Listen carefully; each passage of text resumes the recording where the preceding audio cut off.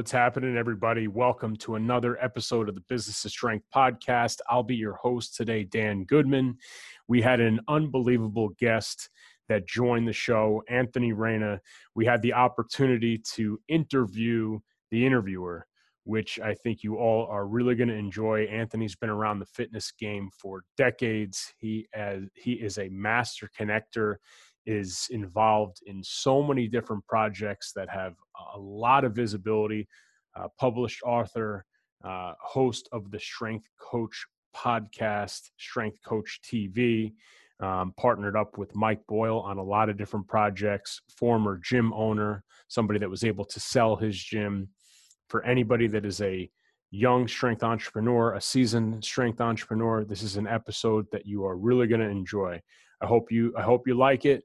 And as always, 5-star reviews on the podcast are much, much appreciated. Thanks, everybody. Enjoy. So, Anthony, thanks so much for being on the show today. Obviously, I'm super excited to interview the interviewer. For the people that don't know of you or don't know what you've done in this industry, can you give a little bit of a backstory as to why we're here and we're so excited to have you as a guest? Well, thanks for having me on. It is always fun to the pressure, as you know, of like even pressing record, like. Did I press record? There's nothing. All I have to do is talk, which is good, right? I'm not responsible for anything. So I do like being on this end. So I got in the fitness business after about 18 years in the bar business. And that was in 2004. I started working at Equinox, did that for a few years, hit the ceiling, the typical personal trainer trajectory, right? Where we get excited, we do really well, our book is filled, but we hit that ceiling working for somebody else. So for me, I went out on my own and I knew, back then I knew 2005, 2006, I think it was 2006, video was coming. YouTube was just starting. It looked like everybody, hey, it was perfect for our industry. And I decided to get a Mac and a video camera. So I did, and I noticed something that said podcast within, they give you some platform or some programs, and one of those was GarageBand, and I just clicked on it and just, exploring, and it said podcast, and I was like, what's a podcast? So I started listening to podcasts about podcasting, and I got the book Podcasting for Dummies. And at the time I was looking for an additional revenue stream because I think it's important that we have these additional varied revenue streams to help us. And so I had a golf website where I was selling golf products and becoming a resource for golfers. And basically, I started the Better Golf with Fitness podcast, and I kind of got my chops there. And when Mike Boyle switched over from michaelboyle.biz, which was just a forum, and this was an amazing forum. It had on like guys like Charlie Weingroff and Patrick Ward and Dave Tenney and Sean Skane and Mike Potenza, all guys that went on to work in the pros, and so many people, Bob Alejo. It was amazing. The conversations were amazing. Eric Cressy was on there. And so basically Mike was switching over. There was a dying site called sportspecific.com, and Mike was switching over. Mike was going to take half of that and call it strengthcoach.com. And for me, I was pretty excited because I was getting to know Mike through the forum and through functional, going up and seeing him and, at whatever lectures and hiring him in certain areas. So I knew the head of the Equinox Fitness Training Institute, and I introduced her to him, and she started booking him. And my buddy had a gym. We got Mike to come down.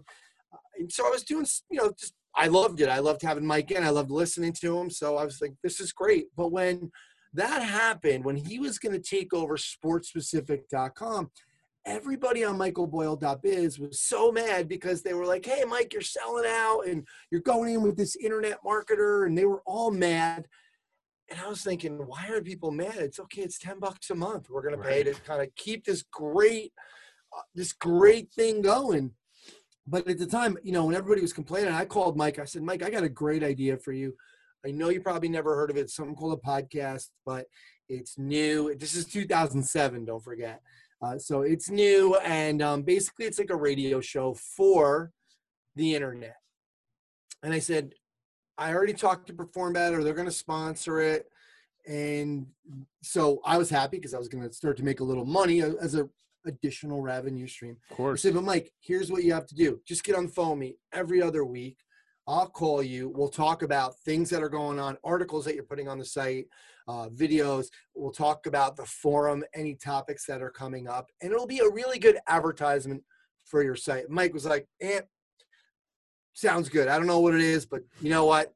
I trust you. Let's go. By the way, that trust that Mike had for me was built upon me doing a lot of stuff for Mike. You know, I was helping him with, you know, booking him gigs, and not really booking. Well, I booked the one gig, but introducing him to people and being somebody who was there, you know, to support him, whether it was functional strength coach or whatever. So Mike was all for it. And that was the start of the Strength Coach podcast. And that has led me to so many things. And I always say, you know, the lesson in that is, number one, keep your eyes open for opportunity. Everybody else was complaining without, you know, where I feel like I provided a solution.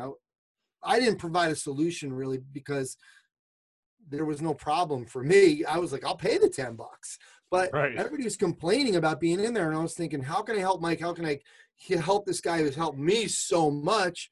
And I thought and by the way, that was a win-win-win. I felt like it was a win for me. I would start making some money, you know, through doing the podcast and getting my name out there. I would help Mike promote his site, and I would help Perform Better get their name out there by us being associated. They were already associated with Mike, but continuing to associate with Mike and getting the word out there. So that's really where. So you touched upon so many things that I want to, you know, go back on and just really hammer home. And I know a lot of this stuff, getting on the phone with you, and, you know, you obviously presenting to our SYP team, and, you know, we've had the good fortune of having proximity to you and your story, and it's been awesome. But for somebody like yourself, it's easy to tell that you are you have an uncanny ability to connect, speak, and, you know, a lot of people, especially coaches, they'll hide behind certifications. They'll just keep hammering home the training thing, thinking that that's going to get them more opportunities to, say, write a book, get on a podcast, be featured in a magazine or things like that. I mean, and circling back to your time in the bar business, we have to talk a little bit about that, because I'm sure that helped you with your ability to communicate. So if somebody was struggling in this realm, like, what type of advice would you give them? And, you know, how can somebody improve on their ability to be the ultimate go-giver like yourself? Yeah, I think it comes with the confidence of those connections. So it's always trying to, you know, get out of the comfort zone a little bit and start to connect with people. So, for example, Jenny Rurick, who coincidentally today I'm posting an episode 299 of the Strength Coach podcast, and I'm starting a new segment with Jenny called Fit to Speak. But Jenny had one of this, it's really about communication for professionals. And Jenny had this advice for people that sometimes were a little bit shy or worried about speaking with people. So everybody goes to the supermarket, or you go to Target or whatever, and 99% of the time they have a name tag. Someone has a name tag on their shirt. So what she was saying, when you're checking out, say, "Hey, Dan, how you doing today?" And using that person's name. When you use a person's name, it's a superpower. Yeah, it really starts to connect. And it not only makes them feel like a person, but it also makes you feel like you know them all of a sudden, just because you use the name. "Hey, Dan, how you doing? You know, how you doing today? Thanks, Dan." You're using the name a few times. It is one way to start to get the confidence to break the ice. And once you start doing that, you start to maybe talk about something else. Like, for example, if you're outside or you see something happen, you look at somebody next to you and you just say something, right? My younger brother had an amazing ability to do that. And I always said, I wish I smoked, right? And this is ridiculous, but smokers always, you know, like they huddle up into, like, they sit there but they always end up talking to each other. I'm like, see, I want to smoke so I can start to meet more people like my brother. But that's really what it's about. It's really getting out of the comfort zone and taking that first step. And that really leads to, for me, I was so afraid of video. In the beginning, when I got that video camera, my wife, I wouldn't even let my wife, I'd shut the door, go in the basement, and I would film my videos, right? But after a while, you just keep doing it and you're like, whatever, who cares? I Yeah. just got to do it. So it really is kind of stepping out and taking action. The most successful people have a bias for action. So Yep. it's taking action to say, how can I do this? How can I become better? Joining Toastmasters and all that is great. But at the same time, it's these little steps that are going to develop confidence. Absolutely. It's seeking and seizing the opportunity. I know for myself, I never had trouble speaking with people in person. Interpersonal communication was never a problem. But for me, forget video. I couldn't even record anything like this. And eventually I was like, man, I have to get over this fear. And I started taking my iPhone, setting it up on the record on my commute home. And it sounds like totally wild, but just started recording myself speaking about training or speaking about the fitness business. And you do it enough, and now it feels automatic where, if I just would have shied away from it forever, and it's just funny to hear yourself like go in the basement, recording video, it doesn't happen overnight. There's no such thing as an overnight success. And you have to be able to feel uncomfortable with seeking and seizing opportunity. And that's what you did. Another word I like to use is being intentional, Right. right? You have to be intentional about what it is you want. You have to be intentional about those goals that you have and intentional about, again, taking action to what you want to do. So being intentional, like you were intentional by putting that phone up, on the in the car and just talk, or on the commute and just talking and going there. You have to do something. You have to take action. Otherwise, you're going to be sitting there not, back in the same spot. Totally. Speaking of action, you get to meet and speak to the brightest minds in our industry, and it's amazing. Having all the experience that you have and seeing obviously the year 2020 and the landscape of fitness and how I think health and performance is on the top of people's minds like never before, really, because of the pandemic, and being fit is such a high priority, or should be, for people. Where do you see this industry going? Or if you were a 22-year-old strength coach, where would your focus and attention be right now to maximize your return getting into this business? Yeah, I would probably think and this is the opposite of the way I thought originally, and going in a niche market, I would probably think a little bit more of a generalist, number one. And what I would probably think of is this whole, it's being overused, this term, this hybrid idea, but we have to start to change this definition of how we think we're going to deliver what we are trying to deliver. So where, you have Varsity House, things had to change where it's like, oh, the athletes came in and they worked out and that was it. Then you had to build outside. You had to build, work on the app piece of it, right? I think for me, I would also be looking, and this is where I'm looking right now, is outside. I do a lot of rucking, right? And I do a lot, like I walk the dog every day. So the lowest day is 2 miles, and I'll have 30 to 45 pounds on my back, right, with the dog. And that's, on a good day, I'll do 6 miles with her. I don't even count that as exercise anymore, right? But I'll also do things like going on different hikes, going in the woods. But, we have the regular dog walk. I do workouts outside now once in a while. So I think taking this idea of how do we take the workout outside of the gym, and still, don't get me wrong, I still have my, in the next room, I have my trap bar deadlift and my barbell and all my kettlebells and my dumbbells and my pull-up bar. I still want to keep doing that to remain strong. But in general, especially as I get older, I think we have to look outside of the gym and delivering it in different ways, delivering it. Like maybe that means you guys get together up at a mountain, right? Go up to Bear Mountain and you're going to do a hike with your clients. Maybe that means you guys are going to go for a bike ride with your clients a little bit more. And I had said this a couple of years back. I started to consult for Nike in 2014. And the first call with them was, where do you see the future of fitness? And I said, I think we're going to go. I think the OCRs are here to stay, because I felt like the OCRs, the obstacle course racing, was the new triathlon. And I think people love those. The average person loves those is because it's not just this 5K run or 10K run, one thing. It's all these different things. You're in the woods, you're jumping up and down things, you're going across a river, you're doing jumping jacks. Well, yeah. And so I think people love that idea of this going outside and getting away from the gym. And we still need the gym. I still strongly believe in the gym. I believe in progressive overload. I believe in, the things that we can only do in the gym, but there has to be this hybrid.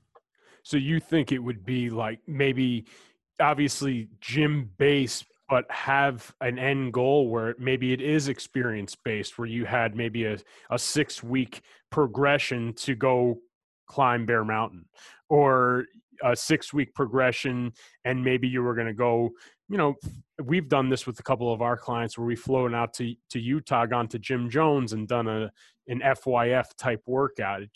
It culminates with something, and there's something you can measure it, and it's something to look forward to. So that's where you think it is going, or that it's I really do. I really do. And I always loved, Alan Cosgrove did a lecture, maybe 2014 or 15, called The Executive Athlete. And it was really about people will come into your gym and say, listen, I want to lose 25 pounds. And they do. Okay. Let's say 4 months later, they lose it.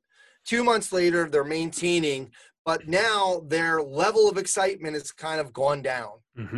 And this is where the obstacle course race team comes in, the 5K team that we're going to train for this 5K, the mountain team, the bike team, the powerlifting team, these little communities within your community, right, that you're building. But like you said, it has to be this, how do we make fitness? Because when the shit hits the fan, like a pandemic and a shutdown, you still could have done some hikes to Bear Mountain with everybody, social distancing, right? People might have been scared maybe in April, but by the time May and June got here, they were ready to go outside. Yeah. And there are other things we could have done to kind of keep people healthy and to keep that community going. So I think I really do. And, with this competition of all these free workouts and Peloton and, we're always, the people that are going to a gym, to me, in my opinion, are always going to want to go to a gym. They need need Dan's accountability. They need to see other people. There's still going to be that. And the more we develop that community within the community and the sub communities, I think the better off we're going to be. Yeah. So I wanted to ask you this, and you've touched upon it before on your show and us talking off the mic, but you've diversified so much over the years as an entrepreneur in the fitness realm. Being so diversified, and I know you're a huge advocate for multiple revenue streams, as am I, but I know as an entrepreneur that sometimes biting off more than I could chew hurt the one thing.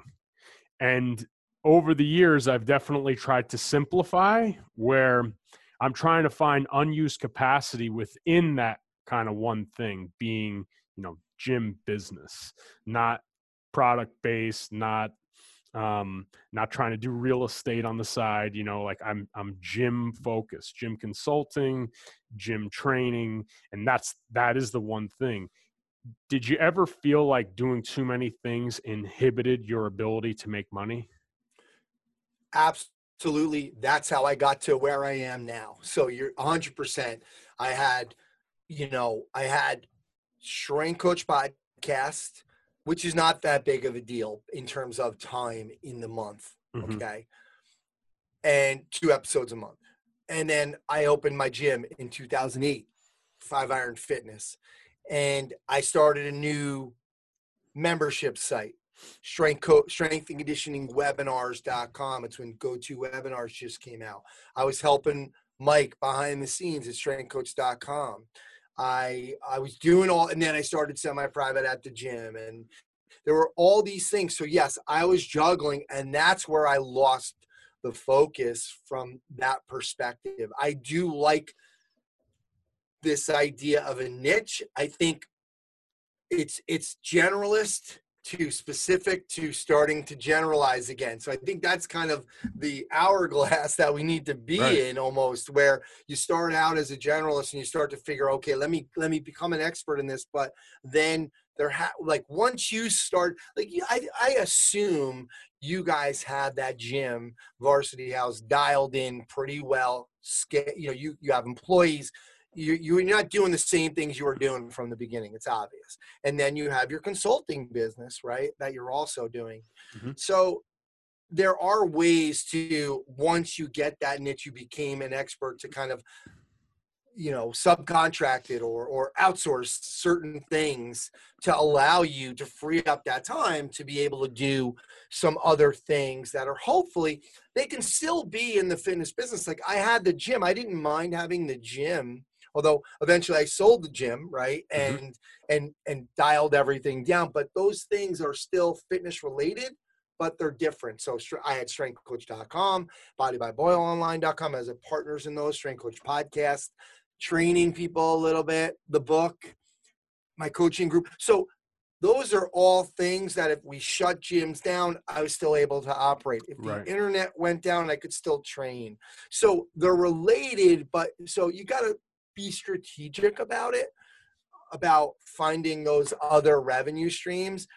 So yeah, I mean, or if, you know, your significant other, maybe I think John Goodman wrote a post today about how his wife decided to really get involved in real estate.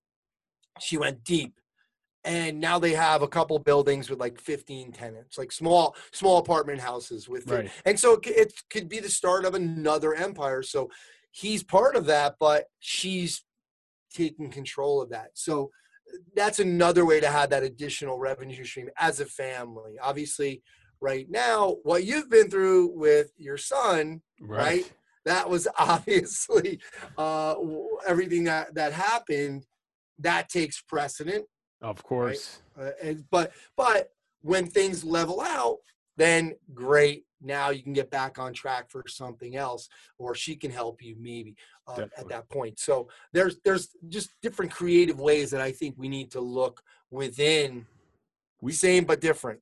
We've talked to, and I know your relationship's close with Mike Boyle. We've had him on the show as well. And an interesting point that I will give credit to Mike on this is that he's teamed up with people like yourself to do, and he mentioned on the show, to do, let's call 80% of the lifting on a project, with him coming through with his expertise and putting his stamp on that product and endorsing that product and doing what needs to be done. Like, hey, Anthony, I'm not going to press record.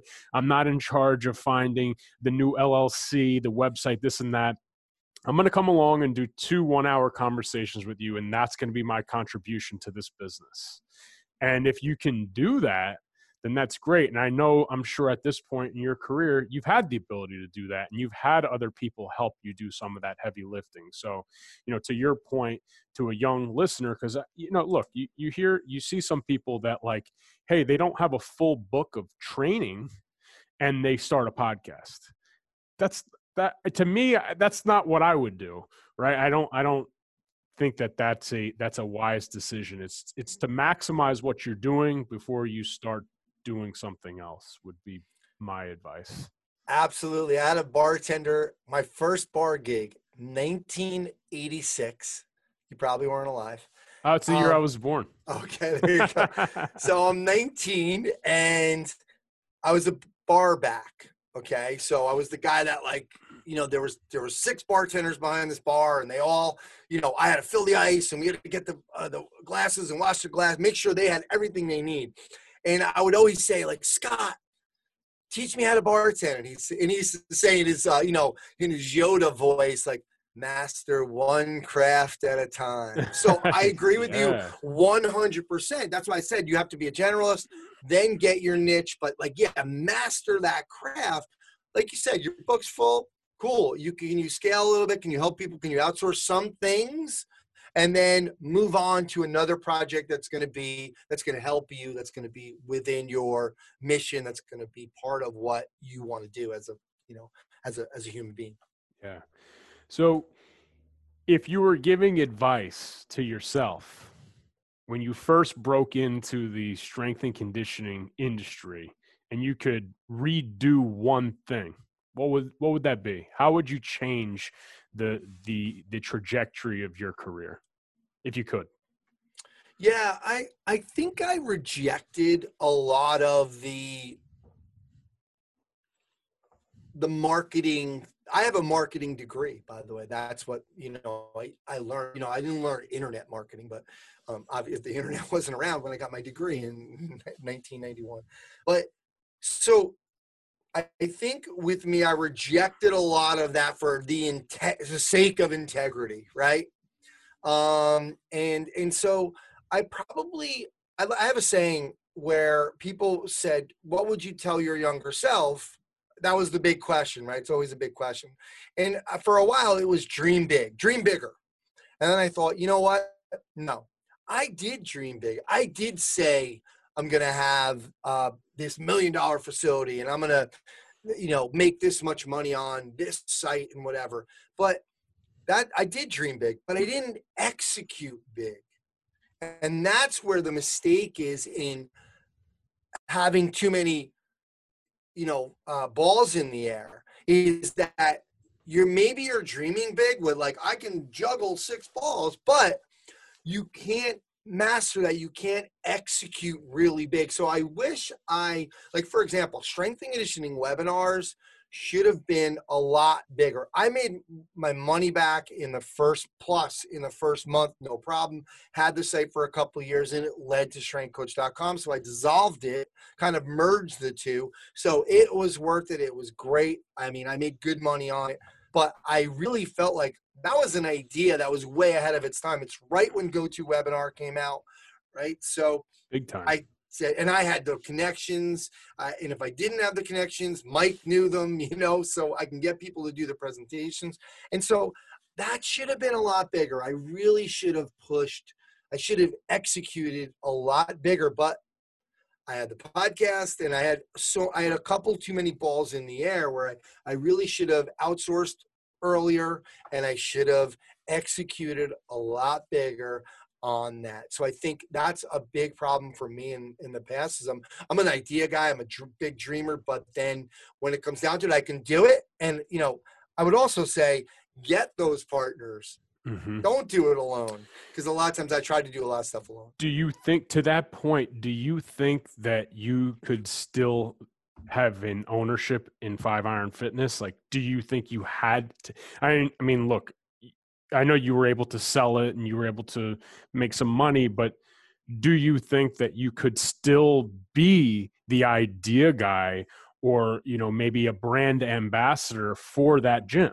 Could that have still happened? It was, and I did not execute 5-Iron properly either. That's exactly it. Like, I was on the verge of doing it. I had a couple employees, and excuse me, I started to branch out. So I had 5-Iron, and what I was doing was becoming the official golf fitness provider for some country clubs.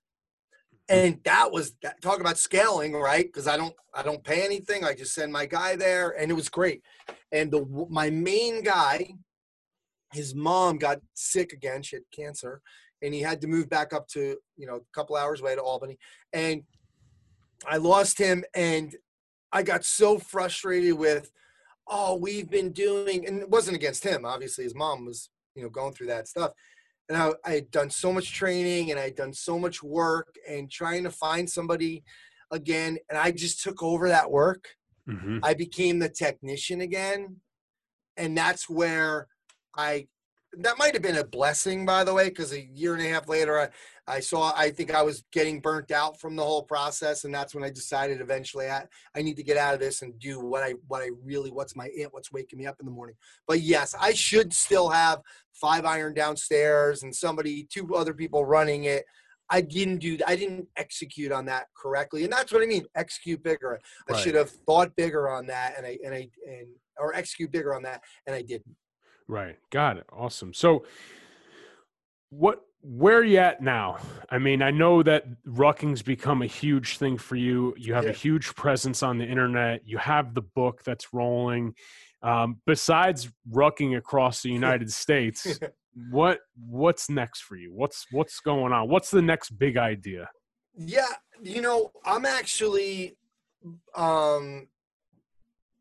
in the middle of some changes right now again.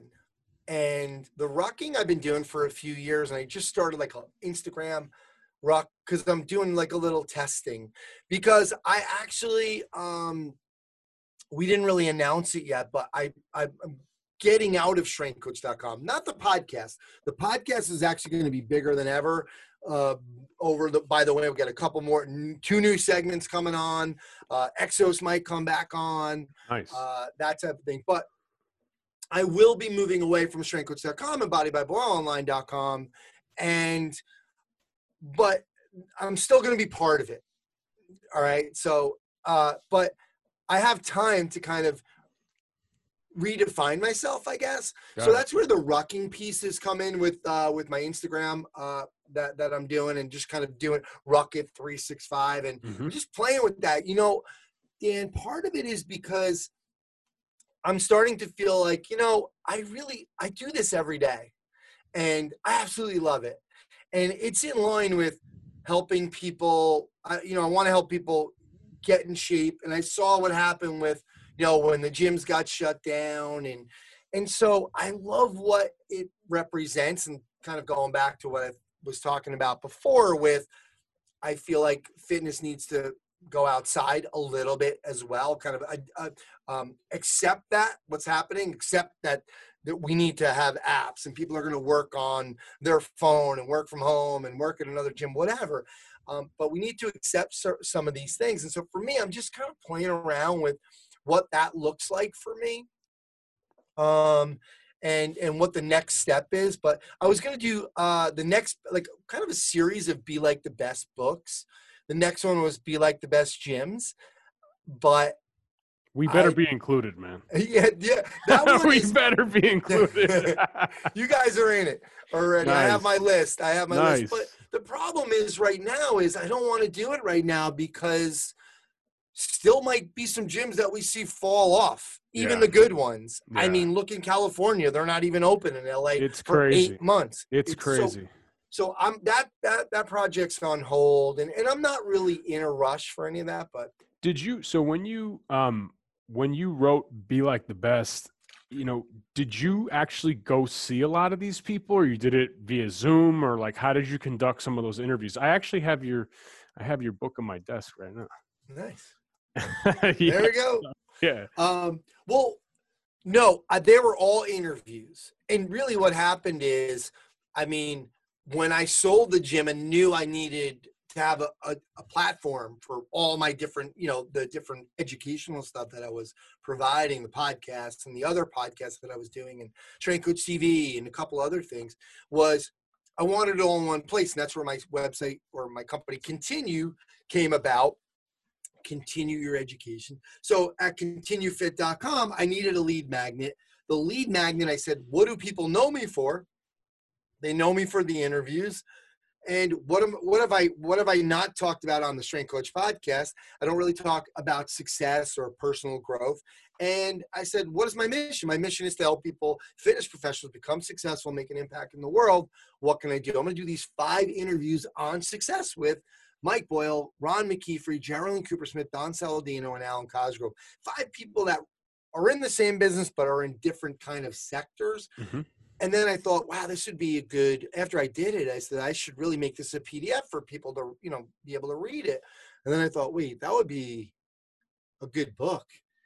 Let me call 45 more people and do it. And So that's really where it came from. And it wasn't, it was just success in the fitness industry. But what happened was, when I was editing it, I knew I needed something else. What am I going to make? What's going to be different about this book? Like then Tools of Titans, that, besides the fact that I felt like what was the problem with Tools of Titans? And it's great, don't get me wrong, but he was talking to, I'm here with Tony Robbins at the White House. It's Right. like, okay. Yeah. Yeah, I relate. It's not to that. relatable, right? Yeah. It's not relatable. And so I wanted people that were relatable. And so really, for me, I said, what else is wrong with a lot of those books? They don't really give you action steps or specific things you could do right there, instead of saying, hey, go out here and do this. No, you have the workbook right there that you just showed. We can just write the workbook, right in the workbook. We can write the drills. So for me, it was like, I was editing Mike Boyle's interview, and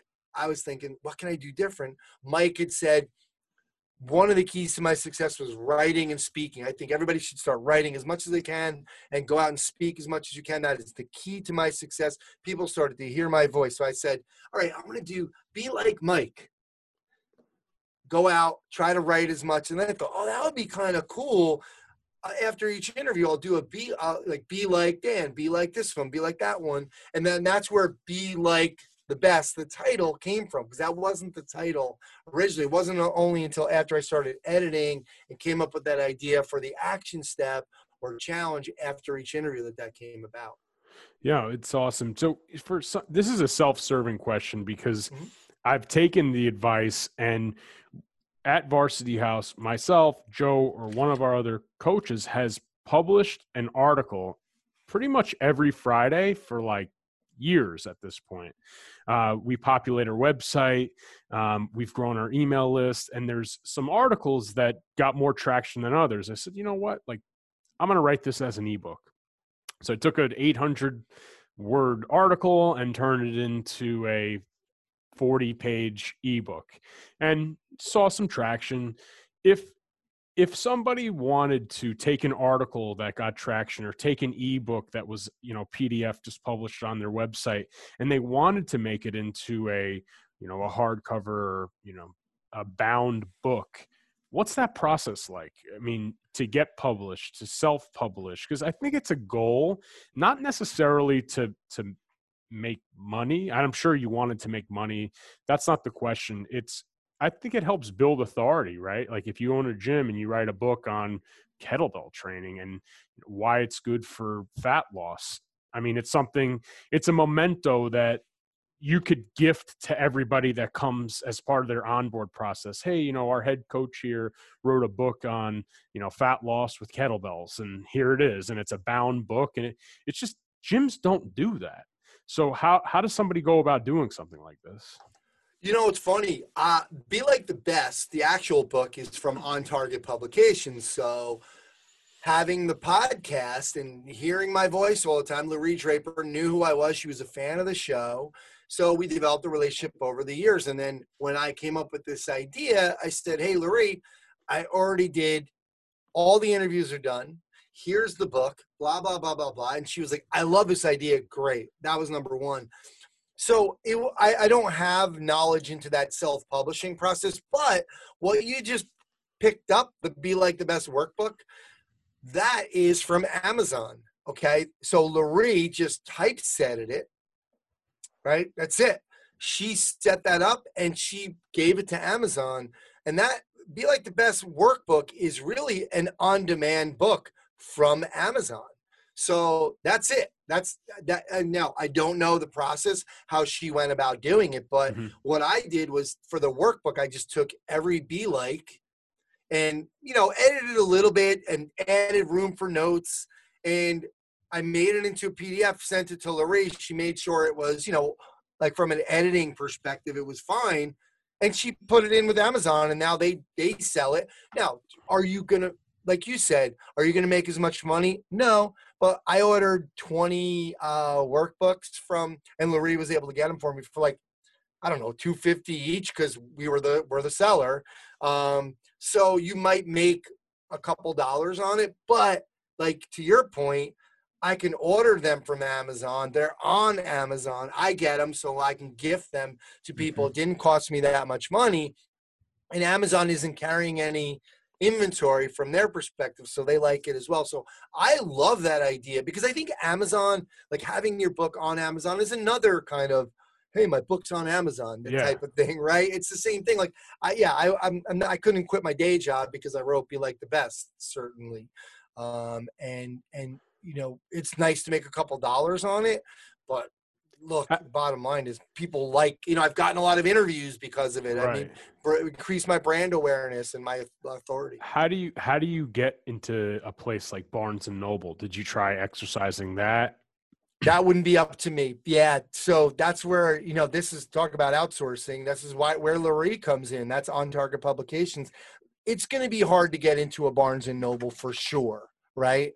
You have to be with one of the big publishers. And what people forget is nobody really cares. Our publishers don't really care what's in your book when you bring it to them. Mm-hmm. They don't.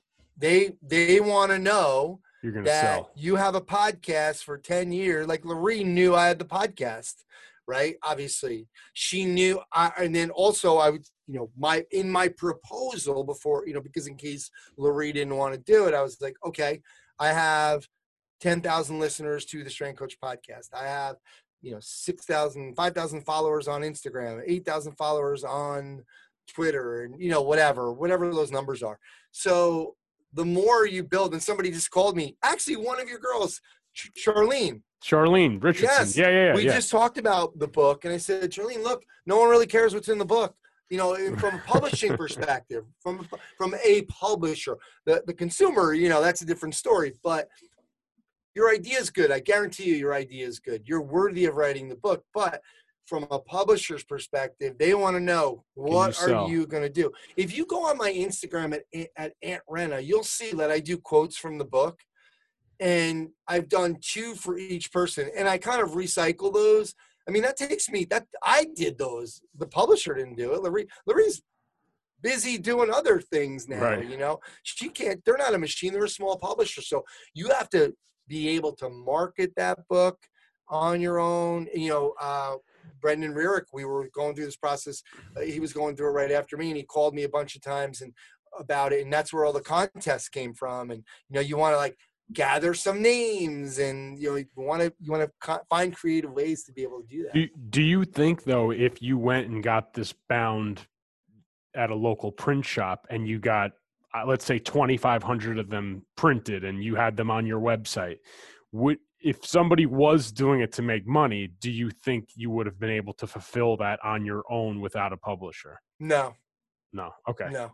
The only thing I would have done is the on-demand thing from any publisher, right? To say, or somebody that's, you know, down to 100, you know, like 100 copies at a time. I would have made sure, even though, you know, we want to dream big, right? Of course. You got to make sure that, you know, you're going to do those things. If you look, that guy, if you know, Alan Stein, he was in my book as well. He wrote a book called Raise Your Game. Mm-hmm. He does. I mean, that guy is relentless with speaking gigs. And that's another thing. So every time he speaks, he's going to sell some books, right? So there's a lot of different avenues that you need to make sure you have covered before you decide to write that book, because you're going to have to do a lot of the peddling. Absolutely. So outside of your own book, what's a must-read book? You probably have a few for somebody that's in this game. What would you recommend in terms of a top read?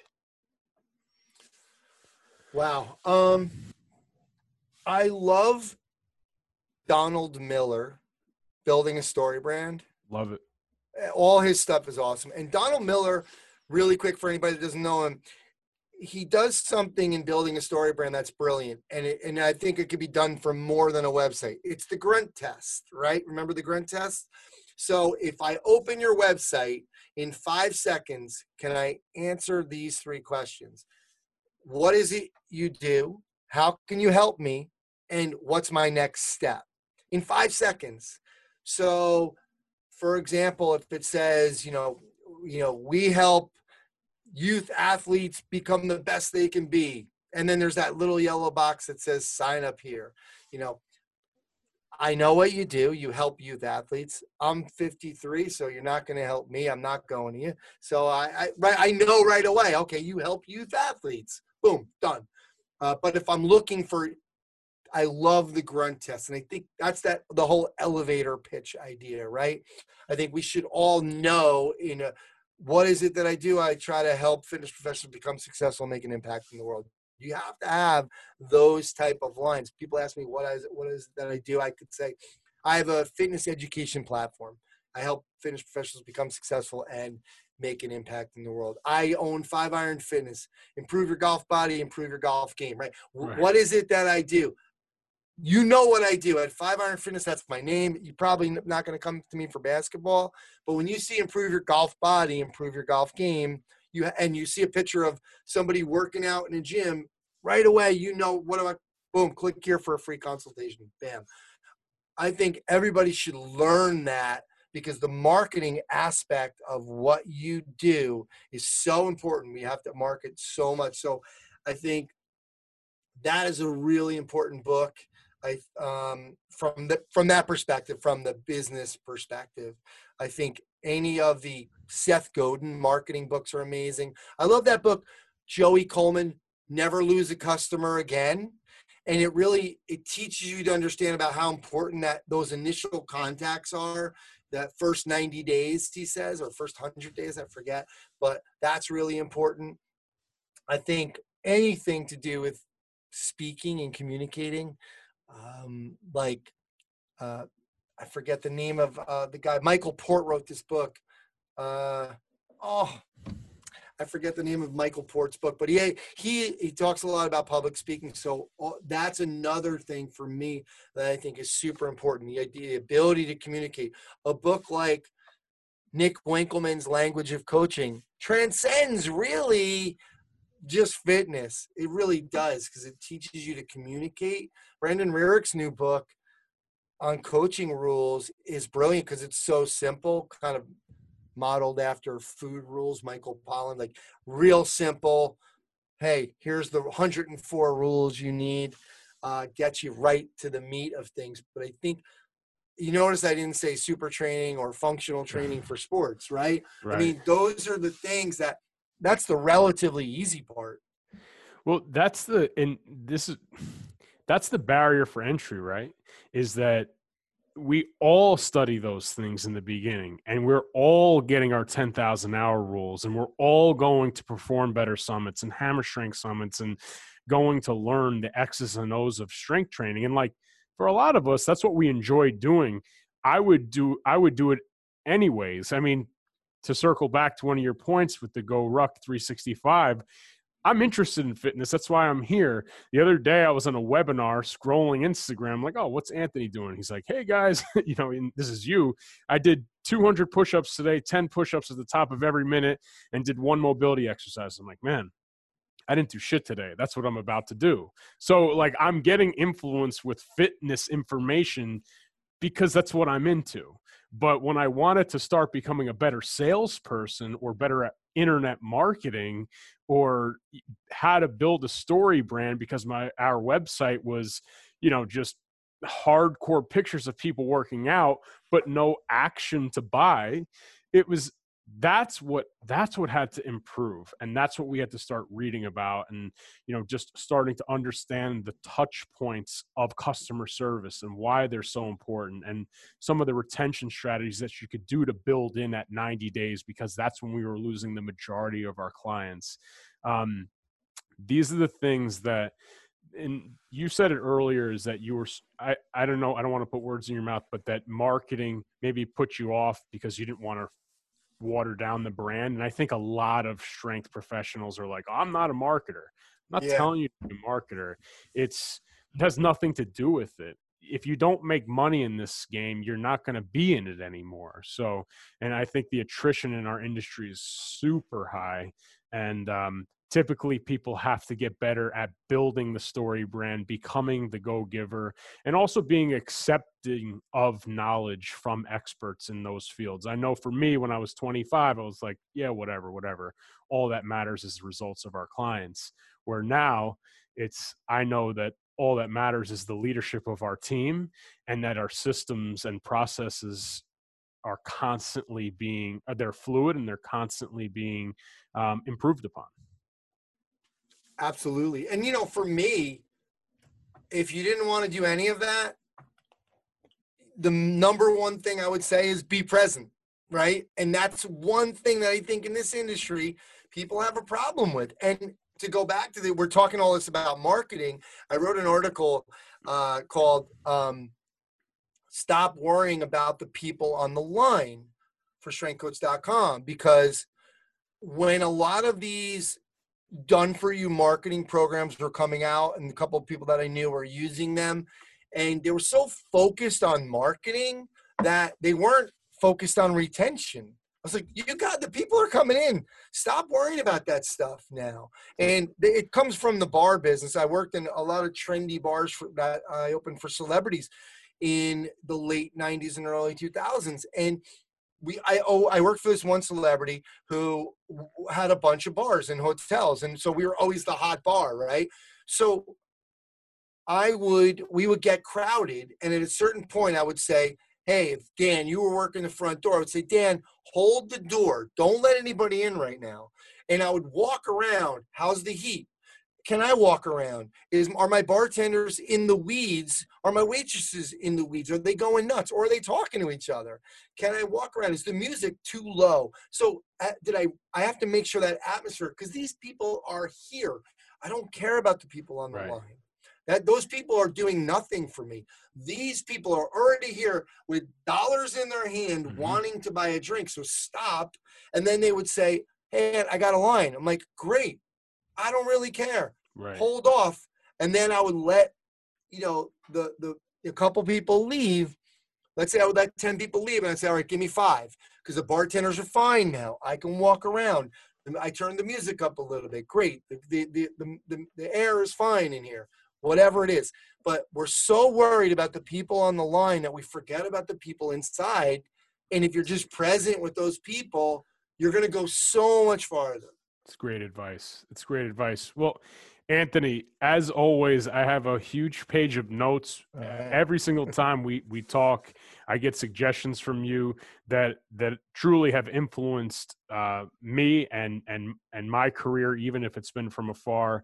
And hopefully, in the near future, when it warms up again, maybe we could go out and hit a round of golf. Maybe we'll pull TJ and Joe. We'll go hack it around. We're not much of a golfer, but maybe you could help us with our game. I'm not that much. I'm not much of anyone either.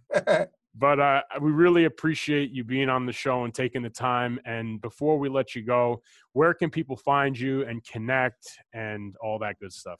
Yeah, Instagram is two accounts, Aunt Renna, ANTRENNA. That's just my main one for Be Like the Best and strengthcoach.com. I started the new one, like you said, Rucket 365, and my website is continuefit.com. So awesome. Well, Anthony, thank you so much again for your time, and have a great day. We appreciate you. Thanks, Dan.